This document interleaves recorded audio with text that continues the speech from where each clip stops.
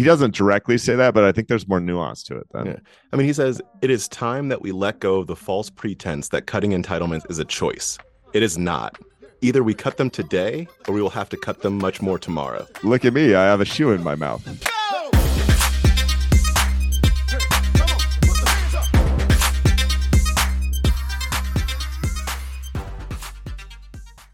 This podcast contains the arguably witty banter of two friends, Skippy and Dougals, that like to debate about investing. The content is intended to be entertaining and for informational purposes only, not investment advice. You should do your own research and consult a financial professional before using any of the information in this podcast, and especially before investing. Good morning. And welcome to the Skippy and Dougals show. What's up, Dougals? Oh, I like that. Look at you, like official like. All official like. I like it. Yeah. Good. This was a busy work week. Okay, I'm gonna throw that out there. And so most of my investing time I spent doing one of two things. Primarily, I was watching what happened at the Berkshire meeting last week, which is 7 hours of content. So I haven't made it all the way through. So you get the pleasure of a little bit of that today and probably a little bit of that next time as well. How many times did Munger fall asleep in those 7 hours? It's unclear when he's awake and when he's asleep. So unclear. Before we hop in, please rate, review the podcast. We love it. And remember, skippydougals@gmail.com. That is where we get our listener mail, your commentary, your question-tary, your Sherry-O-Terry, whatever you got. Just send it over, skippydougals@gmail.com. Appreciate it. Ooh, Sherry-O-Terry. All right.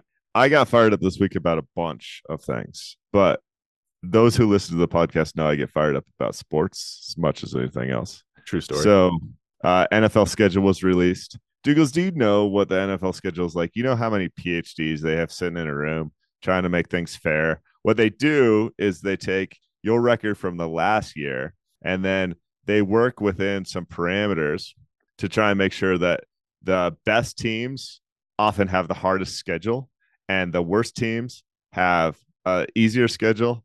And then that's all in the act of parity. The league wants parity for multiple reasons, but it's mostly to keep 32 fan bases engaged, which leads to increased ratings in their eyes, which then leads to more billions of dollars hitting their bank accounts, right? Does this all make sense? Do you know like the cursory background of what they try to do? Okay, perfect. In addition to that, because they're greedy jerks, and I don't really have any beef with the NFL, I'm just fired up this morning. They have said, oh, well, we better play games in London and games in Germany to expand the growth of this sport. They also play games in Mexico City. They haven't done an Asia one yet, but I'm sure it's coming, right? At Japan or somewhere else. So my point being, they hire all these PhDs or really smart people, have these massive computer models to try and build their schedule. And their talking point is they do that to be fair. Like it's a fair and balanced schedule. Okay. I'm reading it. Here's the thing that they don't apparently take into account. And that's how far teams are asked to travel, which is a massive competitive advantage or disadvantage, in my opinion. So the Seattle Seahawks for this year's schedule will travel almost 32,000 miles and cover 36 time zones compared to the Cincinnati Bengals, who will cover less than 12,000 miles and only cover 12 time zones. Before you continue. Yeah. In the United States of America, there are, 5 time zones? Yeah. How are you going to cover 36? How are you going to cover 36 out of 5? This is like our boy who's predicting 18 of the last 2 recessions. Like, how are you going to do it? I believe it's like changing time zone. So like if you go from central to mountain, but actually I can verify that methodology. For now, just focus on mileage, right? You have one team you're asking to cover 32,000 miles, another team you're asking to cover 12,000 miles. Let's do some rounding here. You have one team traveling 3 times as much. Obviously, I don't even know the schedule, but just based on that total mileage covered, the Seahawks have to play a game in Europe, and then they have to play a bunch of East Coast games. I just think there's a larger point here, which is it's kind of the things we measure, the things we don't, the things we focus on, whatever the KPIs in your company are. don't say we want XYZ and just completely forget about something else that's also meaningful to the fairness of your competition if your goal is fairness. Now, maybe the NFL's stated goal is fairness and they don't care at all about it, but that's a huge disadvantage. Yeah. When I was first looking at this, going off the top, right? You got Seattle Seahawks, San Francisco 49ers, Miami Dolphins, LA Rams, LA Chargers. So I was reading it and I went, okay, if you look at the country, Seattle, upper left. Yep. Right. So it makes sense that like you have to travel there. I was like Miami, lower right. It makes sense. And so I was kind of saying, is it that if you're on the extremes, you just have to travel more because that's how geography works? But then I got to the Kansas City Chiefs and the Arizona Cardinals. Well, it's west, but still, yeah. Kansas City is pretty middle of the country. So if you're top 10 travel there, if you take, I was thinking like trips versus mileage kind of as well. Like in order to cover the same number of miles, if you're in the middle of the country, you have to be traveling more. I think this means, because really, if you look at your top 10, you're onto something. To round out the top 10, I think you have the Tampa Bay Buccaneers and the New England Patriots. All those teams are pretty much on the East Coast or the West Coast. So it makes sense they travel more. I assume Kansas City and Arizona, well, at least Kansas City has a Europe trip in there.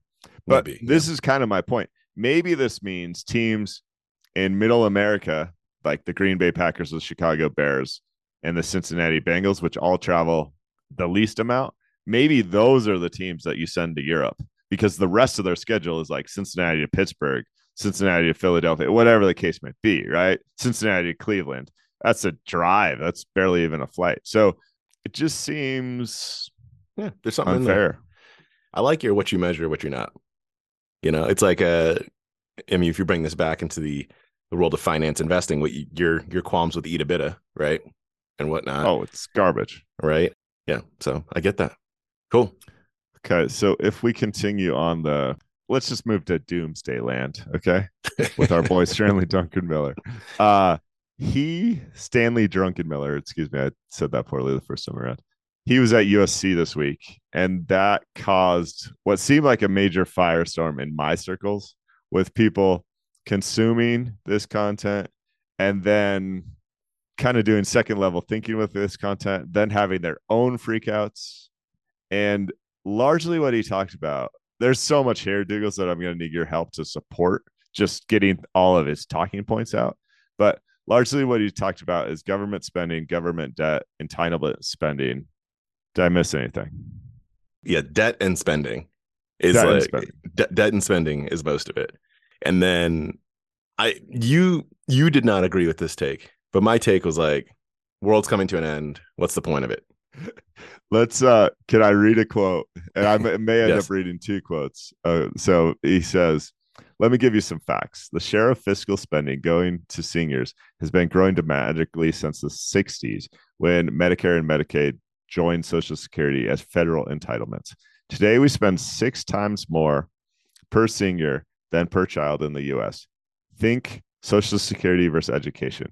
Almost 40% of all taxes are spent on seniors, and this trend is only starting. The chart, which we'll talk about, shows that we are just getting underway in terms of the fiscal consequences of this. In 25 years, spending on seniors will grow to take 70% of all taxes.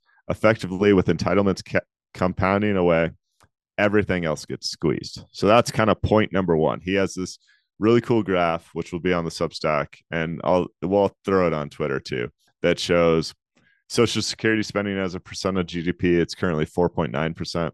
And then Medicare, Medicaid, CHIP, and exchange subsidies, currently 5.5% of GDP. It's projected to go as high as 17% of GDP in 2080, but who really cares about 2080? So much is going to change. The only thing I can guarantee is this projection's going.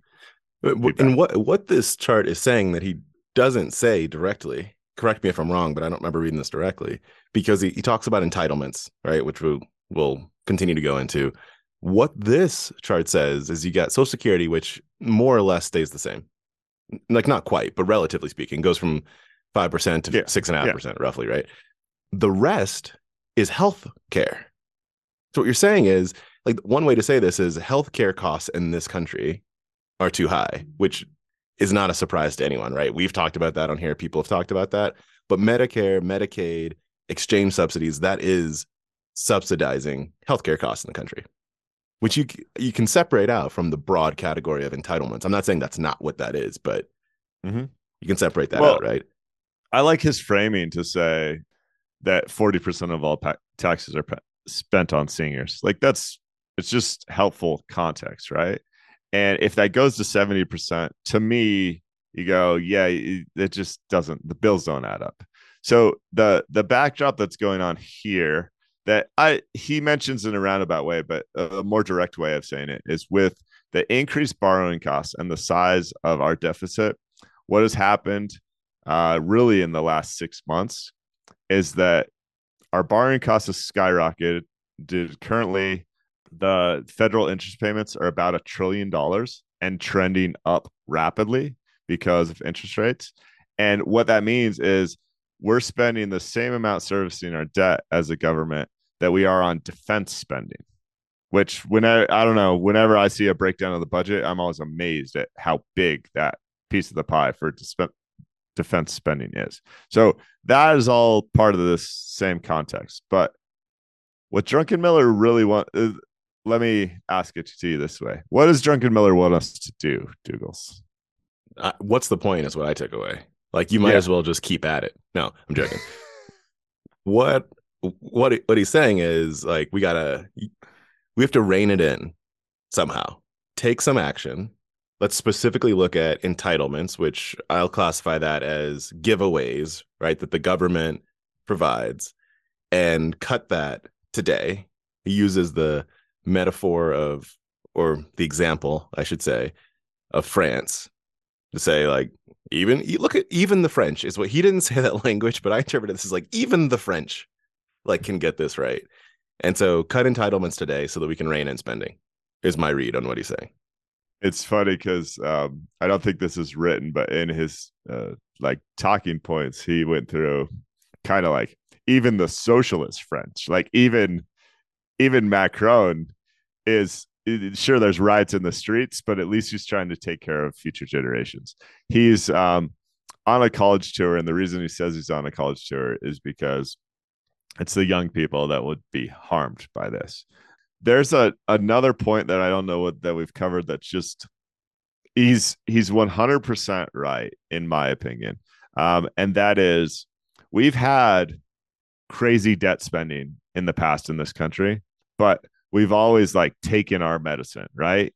So he talks about spending to finance World War II, and then you come back, and not only were we fiscally conservative, but we also had 3.7 kids per family, right? You created demographics that were like a boon to it's the whole baby boomer thing. Like you created this working class that could pay the entitlements for the next generation.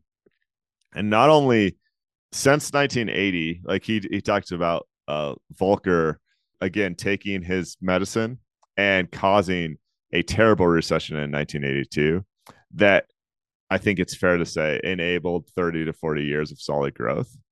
But then what we've done in the past 20 years is we've had a few so-called crises where we've spent way more money than we have as government, but we've never taken our medicine. And his point about what we did the last 10 years in terms of this is like boom time, and we should have been running a surplus, paying down some debt and like financing the future.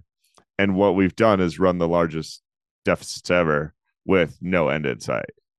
There are two things after reading this that I want to do. I think there's some like diving into what's behind some of these charts that I think is interesting to do. I also think that you can never be complete, right? And stuff like this. It's a talk, right, that he's giving.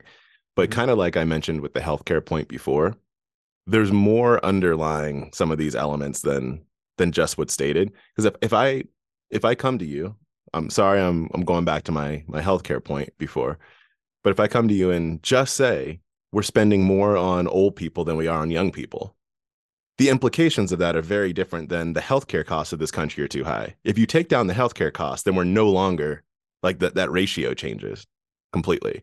Because it's not like saying we want to do whatever we can for old people. Majority, it's about healthcare.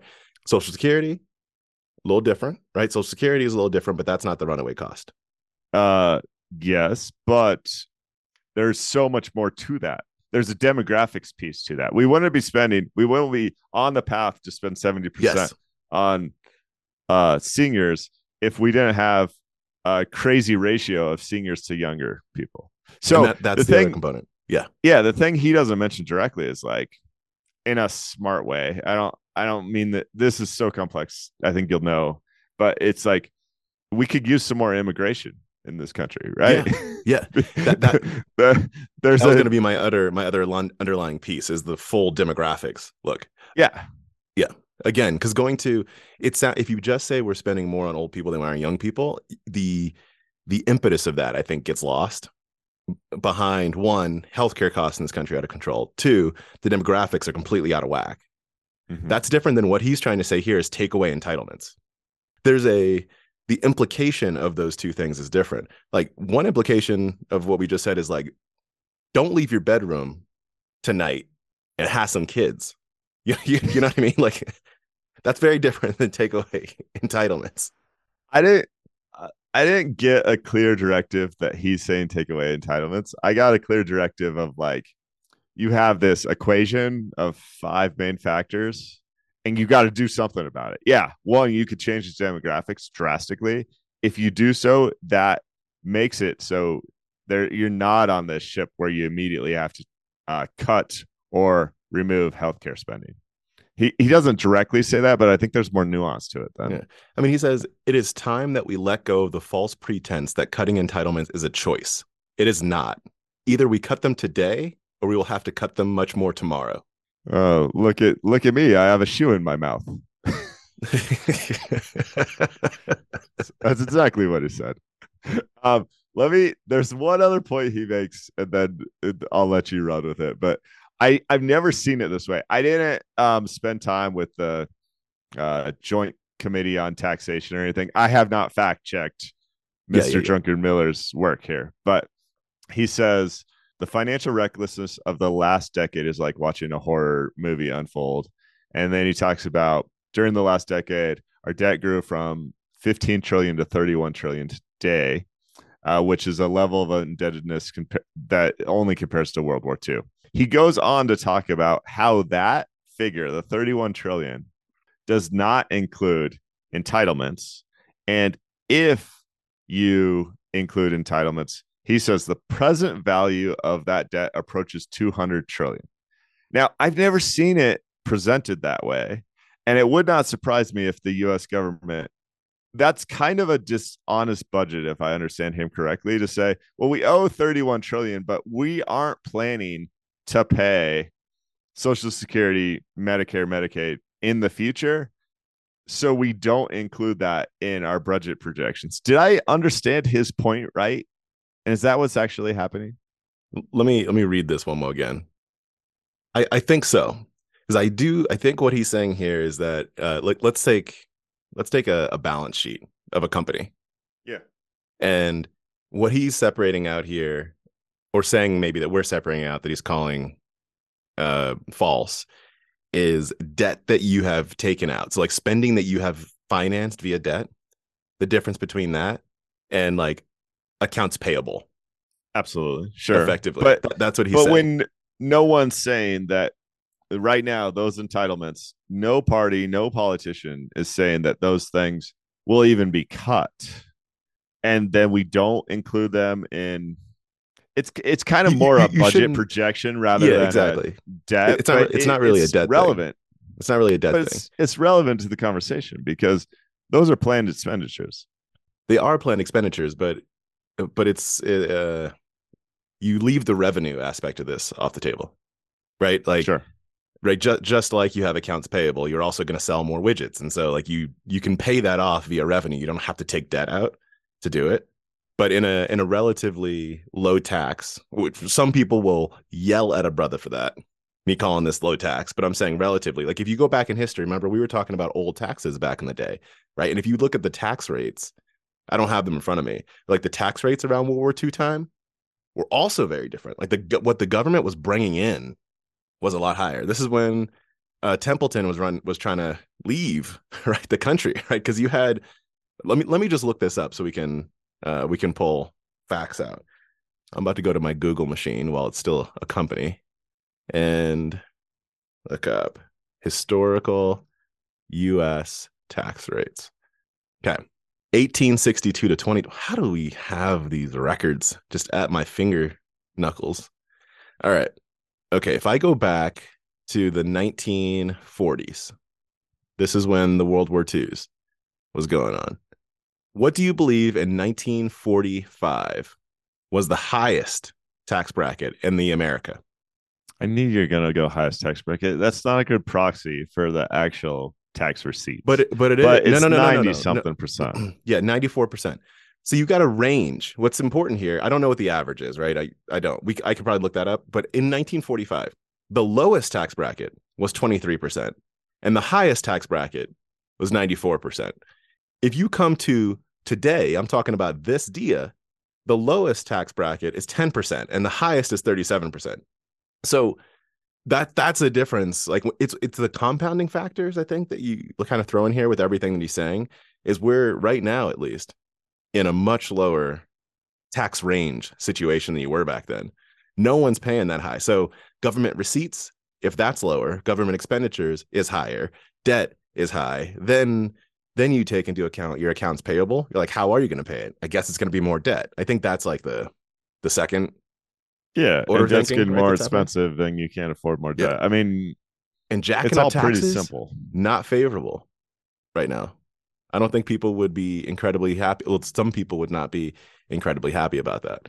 But the question just becomes, when are you going to take your medicine? And if our politicians have decided we're never going to run a balanced budget, or in this case, a surplus, the other points, I don't know if it's Drunken Miller or somewhere else this week that I consumed, but I think it was Drunken Miller. He also talks about the downside of the U.S. being the unquestioned reserve currency, because there's no one to check our debt, really, right? When we get crazy printing money, basically the rest of the world still buys our debt.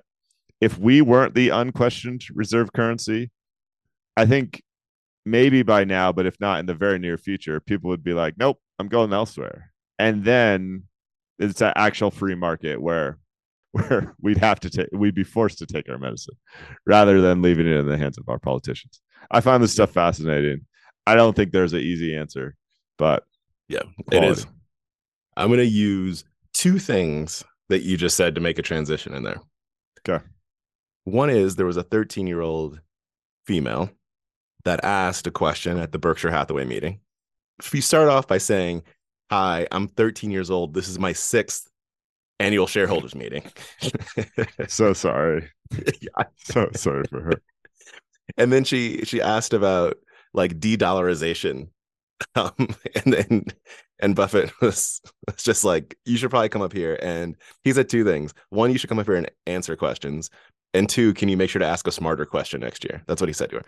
But the other piece was with Charlie Munger, and he was saying that basically what we're doing is politicians are buying votes via taxes, like tax rates right now. Mm-hmm. Okay, so I'm gonna use that to transition to your favorite topic, though, the Berkshire Hathaway meeting. He does not care about the annual Berkshire. I wouldn't say that. It's not that you don't care. It's a little overhyped these days. There you go. But I enjoy it.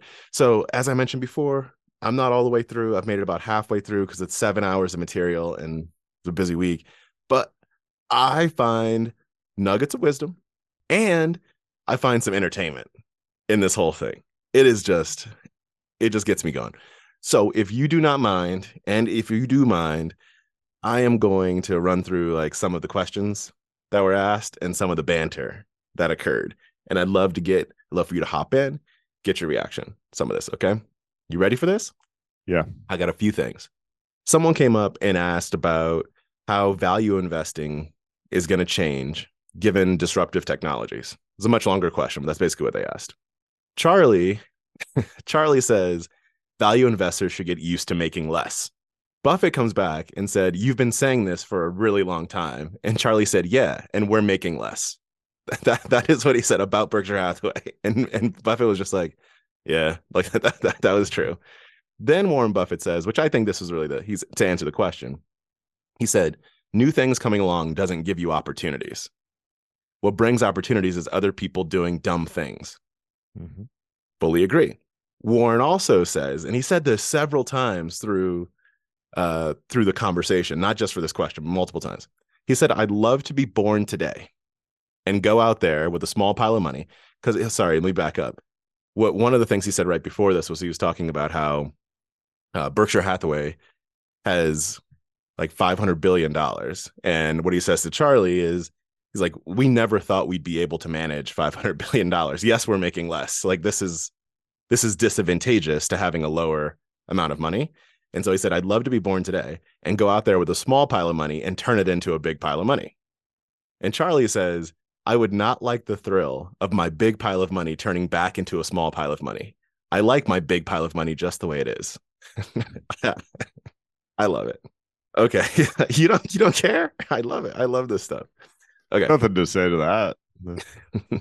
Another thing is someone asked about his thoughts on the state of the country and what the biggest problems facing the country are.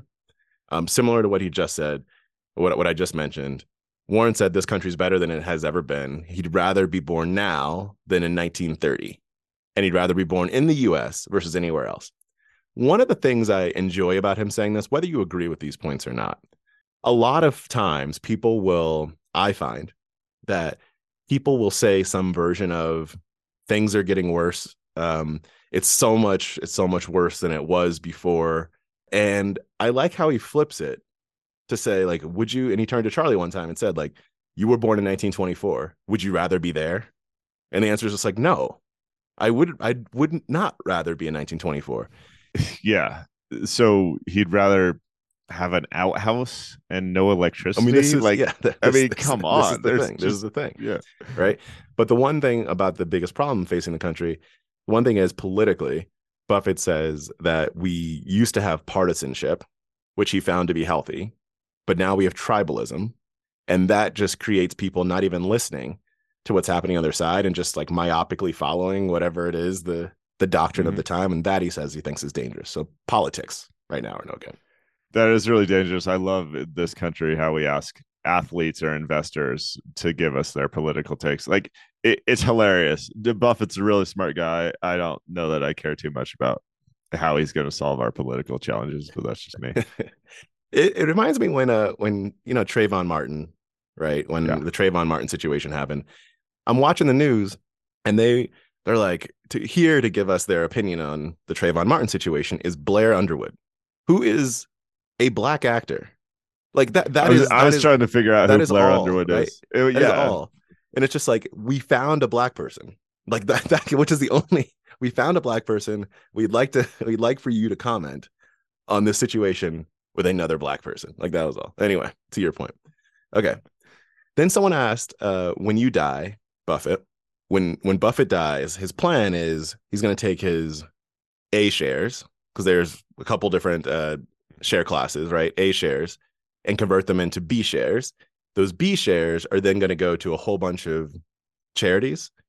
Those charities over a decade or so are going to sell those shares. They're going to use that to then invest in, whatever it is that they want to accomplish. And so they're saying, when you die, are you concerned that there's going to be a big corporate raider, like an Icon or someone who it probably won't be Icon, but someone like that, to then buy up all the B shares and basically control this company and ruin everything, right? That was the thing. And he said, no, it's going to cost too much. Mm-hmm. He's like, if you do the math on what it's going to be, like it's going to cost way too much, and they're gonna say they can just take out like the $1 trillion in debt or whatever it's going to be to buy all these shares. But he's like, that's not gonna happen. But more importantly, one thing he said that wasn't directly related to the question, but I really love this point, because we've discussed a version of this before, is he started talking about decision making and just said, Berkshire Hathaway will never make a decision that will kill us. And it's such an important point generally in investing. Again, I don't really know what it had to do with the question I was asked, but it was like directly hits on a point that we touch on all the time. It's like just avoid the death line, if nothing else. Don't do what that doctor, whatever that we talked about like 18 months ago did, and build up this nest egg and then take it all and then buy into SPAC options. Like, because it's either zero or it's going to be a lot. Like, don't just avoid hitting the death line. And I really love that point. Okay. A couple other quick hits, and then we can move on to something else because I can see you're mongering, aka falling asleep. Okay. I'm learning a lot here. I really don't like you. Okay. So Charlie was asked about the impact of AI, artificial intelligence. And his answer was short and sweet. He said, I think that old-fashioned intelligence works pretty well. That's so good. And that was it. That was all he said. All right. Can I do my rant here? There's all sorts of people claiming that AI is going to be great at investing. Maybe it will, but generally we built AI to think like a human. Humans are terrible investors. What's the hypothesis here? If the AI is really good and it thinks like a human, it's going to be a terrible investor. Yeah, I fully agree. I do not understand that at all. Okay, good. Yeah. All right. Then Charlie was asked about commercial real estate. And so there was this Wall Street Journal article recently that came out that quotes him about talking about how it's all going to crap, commercial real estate. And so he's asked about it. His answer was short, as all of his answers are. He said, it's difficult. I like what we do better. That was what his response was. And then Buffett comes in and says, how much is a building worth? And his answer to his own question was, however much someone is willing to borrow. I think that like nailed the bubble mentality of the past decade like quite well. I mean, I love that because what happened with the business model, the real estate business model in the past, let's say since 2008, it was really how much debt you could layer on top of your other debt. So many real estate businesses were like, well, you buy the rental, and then as soon as it cash flows enough that you can refinance, you take out more debt to buy the next rental. And some of those people did just fine because they were able to pay down their debt through property appreciation, that like it actually worked. But it's a little bit of a house of cards underlying the typical situation. And I think commercial real estate might have been even worse than your typical residential. And then it's more expensive to borrow debt right now. And you have all these other dynamics. Like I can't wait to watch it. Yeah, I know you can't with your popcorn. Okay. Someone asked about estate planning. Their point was kind of like people aren't getting the next generation ready for what they might inherit if there's something to inherit. And Buffett goes on, he has like this long answer about estate planning and how you have to take it family by family because all families are different, all kids are different, ages are different. Like Buffett does all this. And then he's like, Charlie? And Charlie goes, estate planning? Just hold the stock. Just hold the stock. Yeah, that's what he said. That's what he said. What's that mean? Does it matter? Like that's what he said. There was right before they like break for lunch, they said we have time for one more question before lunch. And the question was asked of Charlie, and it was just like, you've said XYZ in the past. You've called these people stupid for doing blah blah blah. And does that still hold? And their thought was that he was going to like elaborate on what he said before and why he said it. And he just went, yes. And so then Buffett's like, well, I guess we can do one more question. Like, yes, that's it. I find a lot of entertainment here. I think what you said before is right. I mean, basically, you've got these two people who have been in the public spotlight increasingly, but in the public spotlight for like 5 decades, right? They have a great track record. And so people are listening to what they have to say about topics. They're also two well-read people. And so they can comment on different things, right? And so it's in the breadth, I think, is really interesting. But your point is also like they're investors. Do they understand how to fix politics? Do they understand how to fix the U.S.-China relations, not the country? No, they have opinions on everything, and it's freaking entertaining to me. I, I'm glad you love it. Let's continue doing something that makes Douglas happy with 4 quick hits on passion projects for you. Okay. Ooh, okay. Go for it. First is Robinhood. Mm. Robinhood not only allowed 24-hour trading Monday through Friday. I'm not sure when that kicks off, but they announced it this week. They also are now generating more revenue from interest than they are from transaction fees. You have any rants about this? Are you upset? You're typically upset at Robinhood. I get most upset when it comes to people going into margin debt. I don't know where this interest specifically is coming from, but that's what I get most upset about. And the fact that they changed my ability to do reporting well. But those are 2 things I get most upset about.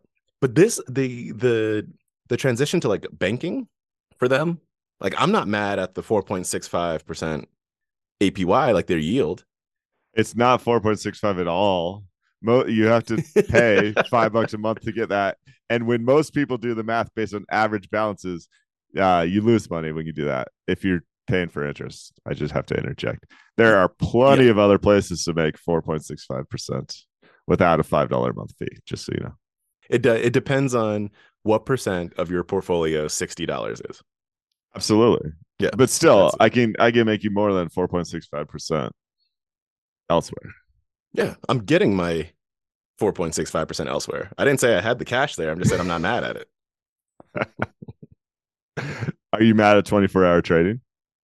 I am a little bit mad at that. I don't think we need more opportunities for people to make emotional decisions, especially when during that whatever hour, the 16 hours that the market's closed or whatever it is, the liquidity is also a lot lower. And so you're making like emotional decisions at a time where there's potentially more variability. You know, I was thinking arbitrage opportunities here. I might put in like some crazy low limit orders on stuff I like and see if it gets filled at 3 a.m. I just might. Remember we talked about the value of time? Oh, totally. Yeah, that's a whole nother. I think we're going to do an additional breakdown on that for premium subscribers. But okay, next. Oh, man, you love this company, and it's not good, Diggles. It's not good at all. Twilio. I'm going to read you a quote from Twilio's CEO. Question. You laid off 30% of your workforce. How does that impact your basically your SaaS growth rate? And this is not the CFO. It's just an executive. Literally zero, no impact. Actually, if I'm being honest, the client experience has improved. Did he in a roundabout way just say that 30% of his company did nothing? Potentially. And don't act like I didn't hear you call them Cilio. Okay. There's a couple ways to look at this. What I think it probably most directly says is that 30% of the company did not impact today's revenue, which doesn't mean that 30% of it didn't do nothing. Because fair. I'm playing with words here. Yeah. No. I think that is what it's saying. But even if you look down at the thread, that's what folks are playing with. This in a company like this, you could have 30% of people that are working on next year, 5 years from now, like new products, new S curves, new innovation curves. Is what I mean by that. And so, how much are you cutting future growth, which Twilio is projecting not much of? I have to do a deeper dive back on Twilio again, because as you stated before, I love this. I'm loving me some Twilio. And Twilio is a sizable portion of my portfolio. It's single digits, but it's like meaningful portion of my portfolio. And I mentally had this as a forever stock. And so whatever that means, but relatively like long term. And so the fluctuations day to day are either just buying opportunities for me or nothing. Like it doesn't really matter because it's not real money in my mind. It's like future dollars. But what's interesting right now is Twilio historically, like last year, I'll say, when I say historically, last year, what were the big hits on Twilio were stock-based compensation, which is becoming less of an issue. It's still ridiculous. Yeah. But and will they ever be profitable? Those 2 things specifically in my thesis, like my investment thesis, I was like, they will be handled. Like I feel good about like those in the fullness of time being handled. So I'm not worried about that. But now what the market is saying is they don't believe it's a growth stock anymore. That's like the current like market hypothesis. I'm oversimplifying a bit, but that's basically what it is. And so what I need to figure out is that true? Like, so my, like, I want to deep dive again, because that is my, this is either a time to like stay the course, dive in, because it's trading very cheaply for a big time growth stock. Yeah. If it's not that, then it's an unprofitable, outdated train wreck. It's like one of those two things. And I just have to make another decision on that. So I just want to dive back into to see if my other hypothesis is if I still believe in it. It's fascinating because the right approach here might be, this is all noise, and for lack of a better term, stick your head in the sand, believe your initial investing hypothesis that this is a forever stock that you like. Like, this is not something that ever appealed to me, but it might be like, I don't care what happens in the next 5 years. I care what happens 10 years from now, and I still believe my hypothesis. A lot of times I see people, and myself included, get caught up in the day-to-day noise and make poor decisions because of it. So maybe that's all that's happening here. But man, that range of outcomes is something. And you said the market might not be valuing them as growth stock anymore. This is oversimplified, but oftentimes high growth companies don't lay off 30% of their workforce. I wouldn't say that. Look at, there's lots of high growth companies that are doing that right now. Let's go. Come at me, Dougals. Which Meta's not a high growth company. You wouldn't consider Meta to be a growth company? You said high growth. Meta could possibly. I own Meta. I consider, when Meta was at $88 a share, I considered Meta a value stock. I did not consider it to be a high growth company. Like, they are still growing their daily active users, which is 3 billion. But again, maybe this is just semantics there. Like, they needed, this goes back to our Drunken Miller conversation. They needed to take their medicine. They needed to be more fiscally conservative. That does not mean they can't grow, but it also means they're not doubling or tripling on a yearly basis. You might need a hypothesis with Twilio in order for it to make sense. I mean, what growth rates do you need with Twilio? I'm talking, I would say 20% plus a year, 30%. Like, really, as that's a high growth company. Like, 30%. I think if you're throwing 30% a year, yes. I'm not talking about doubling every year. I mean, come on now. Just because you're about to hit Ireland, you can't be talking about Dublin all the time. This is and so I think, to your point, if you're talking, I'm not talking about, the companies that are just off the charts every time, like Amazon was, whatever, 23 years ago, whatever. Like, it's bigger than that, first of all. And so I'm not talking about that. I'm just saying, like, a company that could be growing 25-30% a year. But what like hit the stock hardest this time was Twilio came out. They grew, I think, 15% this time around, and said, next quarter, we believe we're going to grow by 5% year over year. And we won't give an outlook past that. So, like, that is drastic. No matter how you define high growth, that's not it. Like, that is not it. But this is a hard time for B2B right now, like a really hard time for B2B. And so it's understandable. And the thing I want to check myself on, because I think you're fully right. I mean, like, I didn't do anything that day, right? I'm just like, let me make sure that my take, because I could easily just say it's hard for B2B, 18 months, things will be back, or I'm making up a time frame, right? Yeah. But I just want to make sure that that's still my belief system. But you're right. It's either unprofitable train wreck or that's a lifetime buying growth opportunity. Like, so the companies I work with are typically growing 30% a year. And man, I'll tell you, there's no layoffs happening.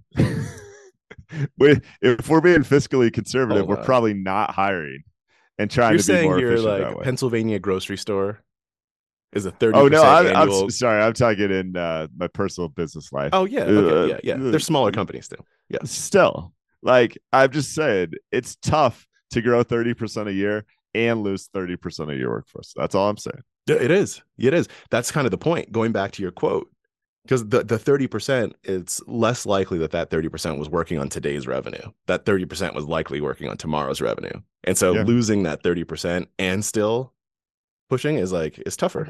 It's a lot tougher. So that's your point. Love Fascinating it. case. I appreciate you letting me give you a hard time on that one. All right. And as we continue our round the world tour of things near and dear to Dougal's heart, we're going to ARK. Oh, So yes. this is a few days old. This is from May 8th. But if you were to buy $10,000 worth of ARK Innovation Fund right now, here's what you'd be getting. I'm not going to hit all the names because there's a bunch, but you'd roughly be getting $1,000 of Tesla. So like 10% of the portfolio, $750 worth of Zoom, $720 worth of Roku, $660 worth of Coinbase, $600 worth of Square. It goes on. There's $500 worth of Shopify, $500 worth of DraftKings, $350 worth of Roblox, like $300 worth of Twilio. I don't know why this is crazy to see, because these are all names that I almost consider uninvestable. Maybe with like Roblox is the one exception. And it's just that's the whole portfolio, man.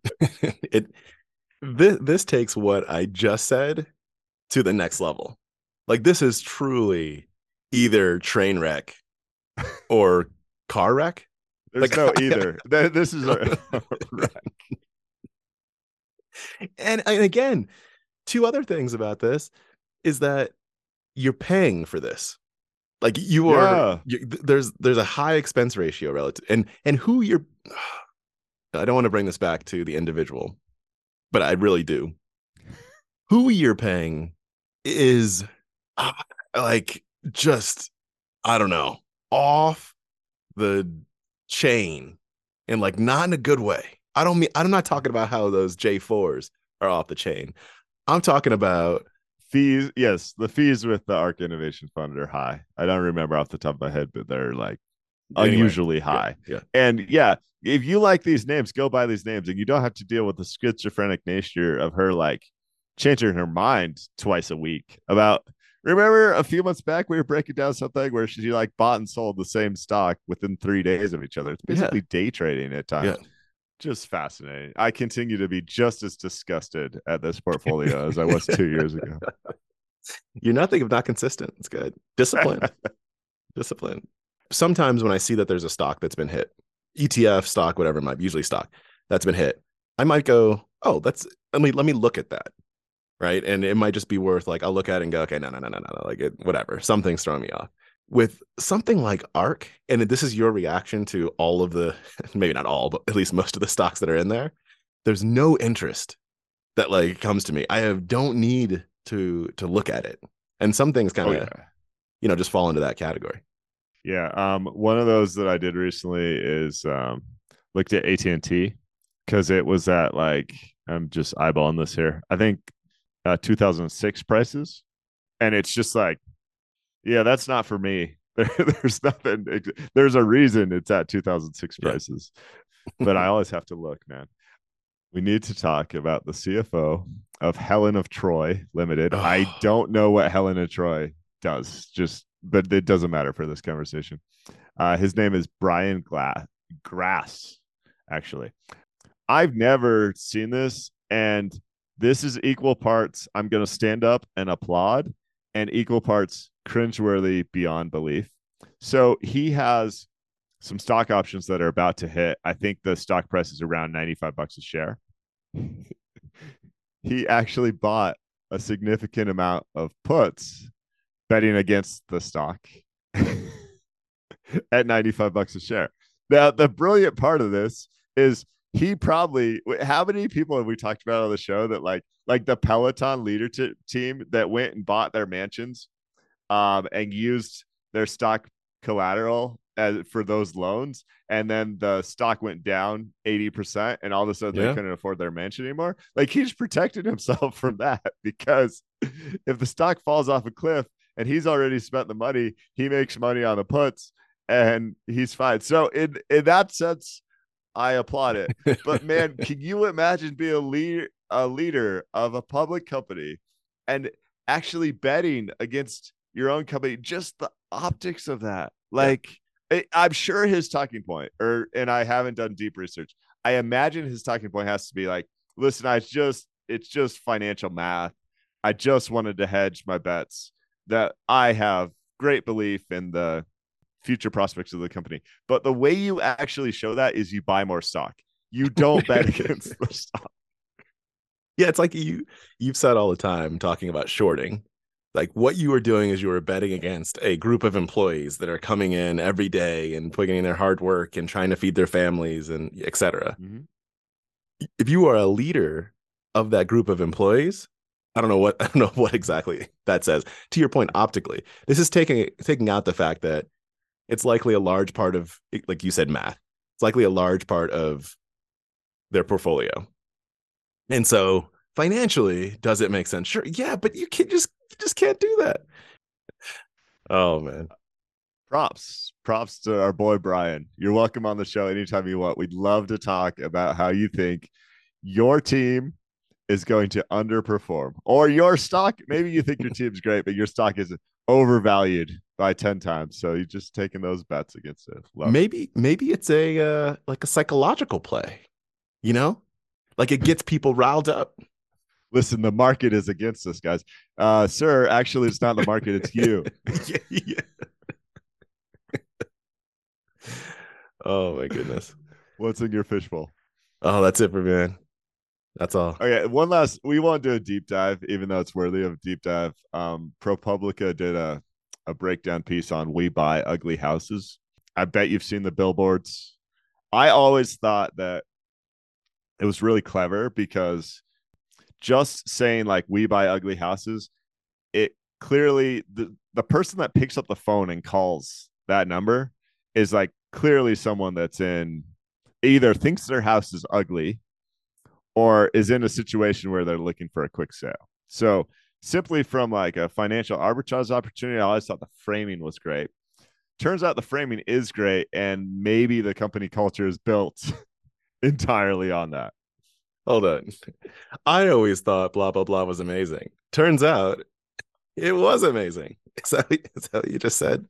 Well, there's joking. aspects of it that are amazing when you're taking advantage of people with dementia to sell their house, or people who have medical bills for their kids. I mean, read the article. So. It goes into it. this in a way that is not good, and doesn't really seem human like at times. Now, it's a franchisee or a franchise model, and so I think you get I'm not sure that the corporate headquarters is 100% evil, maybe only 55% evil. And then the franchisees. But I think this type of reporting is important, and I'd encourage you to read it. To We Buy Ugly Houses credit, they have already addressed some of these issues, and they do have documentation in place that actually says some of the things that happened here are completely wrong. But also actions speak louder than words. Like there's a case of a grandmother that sold her house who had dementia, I believe, and they spent 3 years in court trying to battle to make that sale go through, even when it became crystal clear that it was messed up. The sale never should have happened in the first place. A lot of these cases, Douglas, the house might have been worth $500K, and they offer someone $150,000. And if you're that disconnected from the market, you're not in a proper place to be selling your home. So it's messed up. I'll put that out on the Substack. All right, guys. We ask every week that you share this episode with a friend. That really helps the show continue to grow. Rate and review the podcast, and hit all things Skippy Dougals, skippydougals.com. Again, listener mail is skippydougals@gmail.com. Send us your takes on Munger, please. Please. Talk to you soon. Love it.